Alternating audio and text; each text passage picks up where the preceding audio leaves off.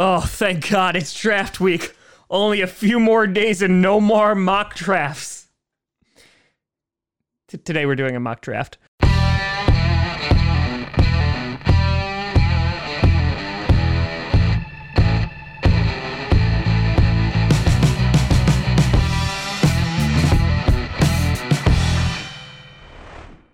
Crossy Posse Packer Nation.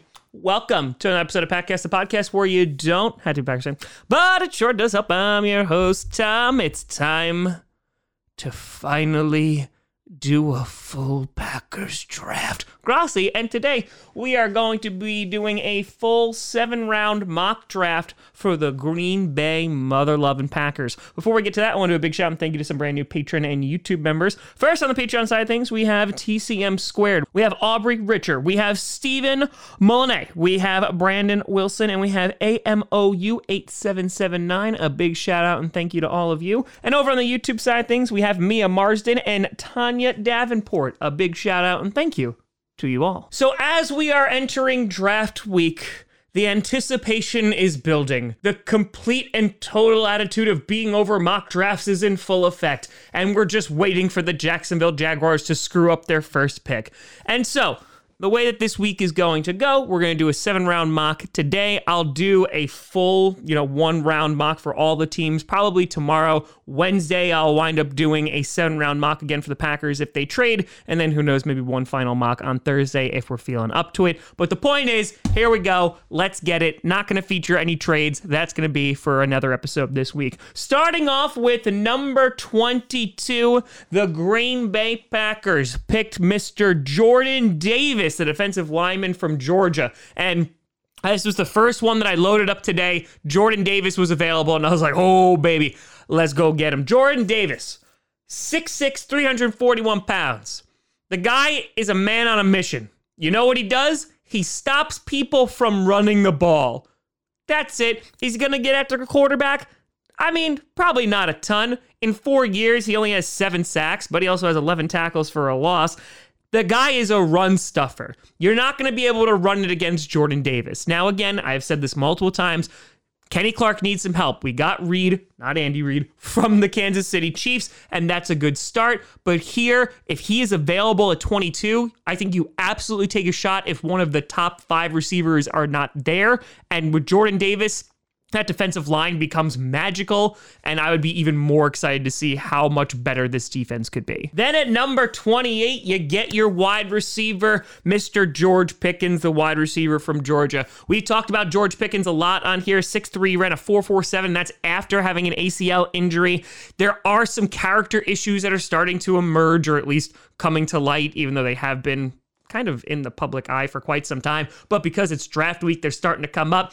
Now, the Packers have met with George Pickens, and I imagine if the off-the-field character issues are too much, they're just not going to draft him. But if you just look at his tape, I think you love it. The guy goes up for it. He sacrifices his body to make those contested catches. The first 2 seasons, he had over 1,200 yards and 14 touchdowns, and he is a big, dominant, and fast receiver. You could go with a guy like Treylon Burks, but he was gone by the time I was picking. And so here, George Pickens, I think, makes a lot of sense. I think he could be the wide receiver 1 for the Packers. And I think the Packers could flourish if he turns out to be pretty damn good. Then at number 53, I have them going Nick Bonito, the edge rusher from Oklahoma. 6'3", 248 pounds, ran a 4.5, 4.40.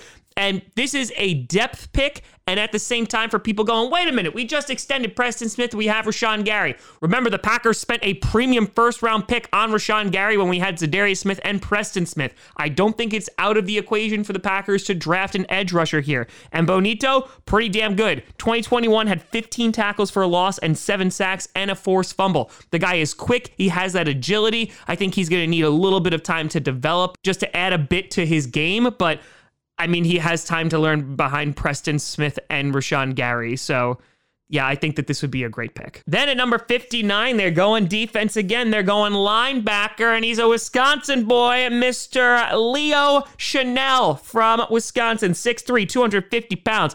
Great tackler. Inside linebacker.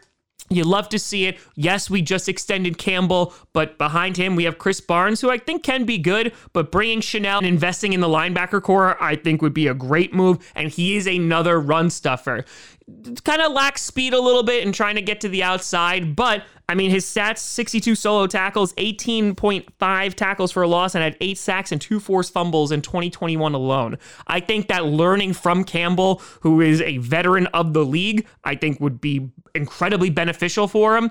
And you're continuing to put that emphasis on the defense, which was phenomenal in the playoffs. And while, yes, we are going to address wide receivers still in this draft, I think it's just too much talent to pass up here in the second round. Then at number 92, getting into the third round, a guy we have talked about before, we got Mr. Romeo Doubs, the wide receiver from Nevada. 6'2", and big thing, can help us with special team. He does need a little bit more polish in his route running, but at 21 had 80 receptions for over 1,100 yards and 11 touchdowns. I like Doubs for the Packers. He can stretch the field a little bit. I am going to have them go after one more field stretcher in this draft. You do have guys like Bo Melton, who is also out there as well. I didn't wind up going with him. I had to choose between the two, but we'll talk about it. But with Romeo Doubs, I like this pick because I think you're going to need the speed as well as the physicality whenever you're going to get these pairings of wide receivers, and I do think the Packers are going to draft at least 2 wide receivers, and Doubs is going to offer that for you while also helping the special teams immediately. Then at pick 132, I have them going tackle here with Kellen Diesch from Arizona State, 6'7", 301 pounds. Guy played the blind side left tackle for Arizona State.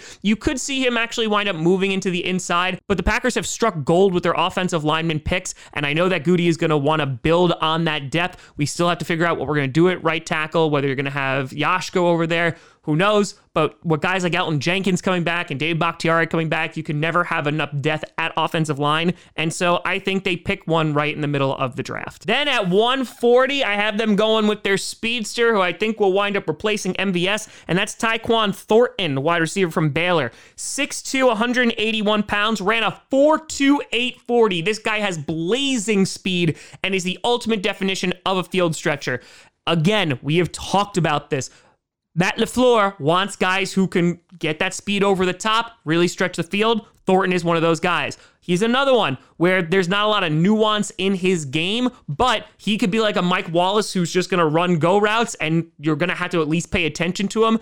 MVS was able to bring that speed. I think Thornton is able to do that here. In 2021, had 62 receptions for 948 yards and 10 touchdowns. I know people are sometimes concerned about Baylor wide receivers, but here I think he has enough talent and he has the speed to justify the pick. Then at 171, I have them going defensive line again with John Ridgeway, Arkansas guy, 6'5", 321 pounds. This is a guy, there's some versatility here. He could actually wind up being a defensive end, and I wouldn't be shocked if they do that, or he could be used on the inside.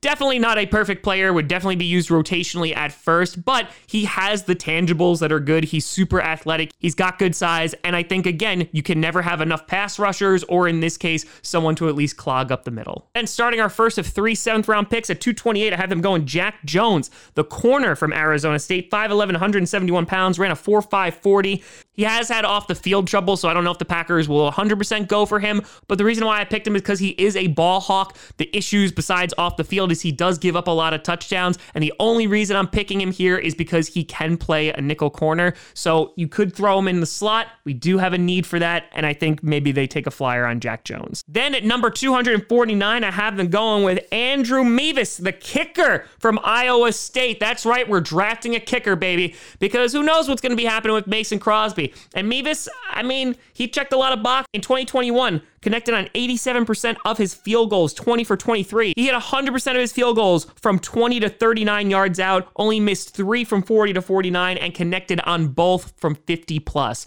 I think we need to start looking at potentially replacing Mason Crosby. When you're in the 7th round, maybe you take a shot on him and bring him in for camp and just have Crosby compete. Then with their final pick at number 258, I have them going with Austin Stogner, the tight end from Oklahoma. 6'6", 260 pounds. And man, I just love this guy's story.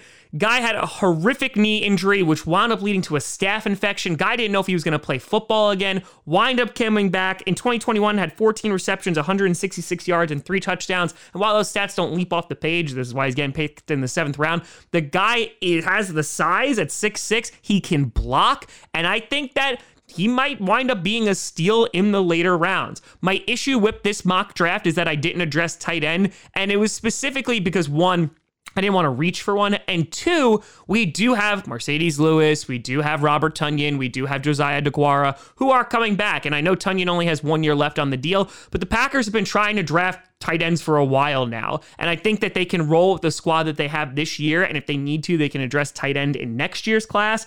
And so here, I have them addressing it at the very end, and who knows, maybe they'll strike gold. But let me know what you think down in the comments below. Obviously, wide receiver was our biggest need. I had them draft 3 of them here, and then of course, my main focus was on the defense to make it even better, because I think their offense is pretty much set besides some O-line guys and wide receiver. The Packers should be pretty darn good this year, and I think that you just play to your strengths right now. That defense is coming off a really commanding performance, and hopefully they just continue to improve and dominate. But let me know what you think down in the comments below. You can always send me at TomGrossiComedy.com or TomGrossiComedy, all social media, see down below. Check out Packcast on SoundCloud, iTunes, Google Music, Spotify, and of course YouTube. And a big shout and thank you to all the patrons over at patreon.com/TomGrossiComedy and the YouTube members. But thank you so much for watching. I'm Tom Grossi. And as always, go Pack Go.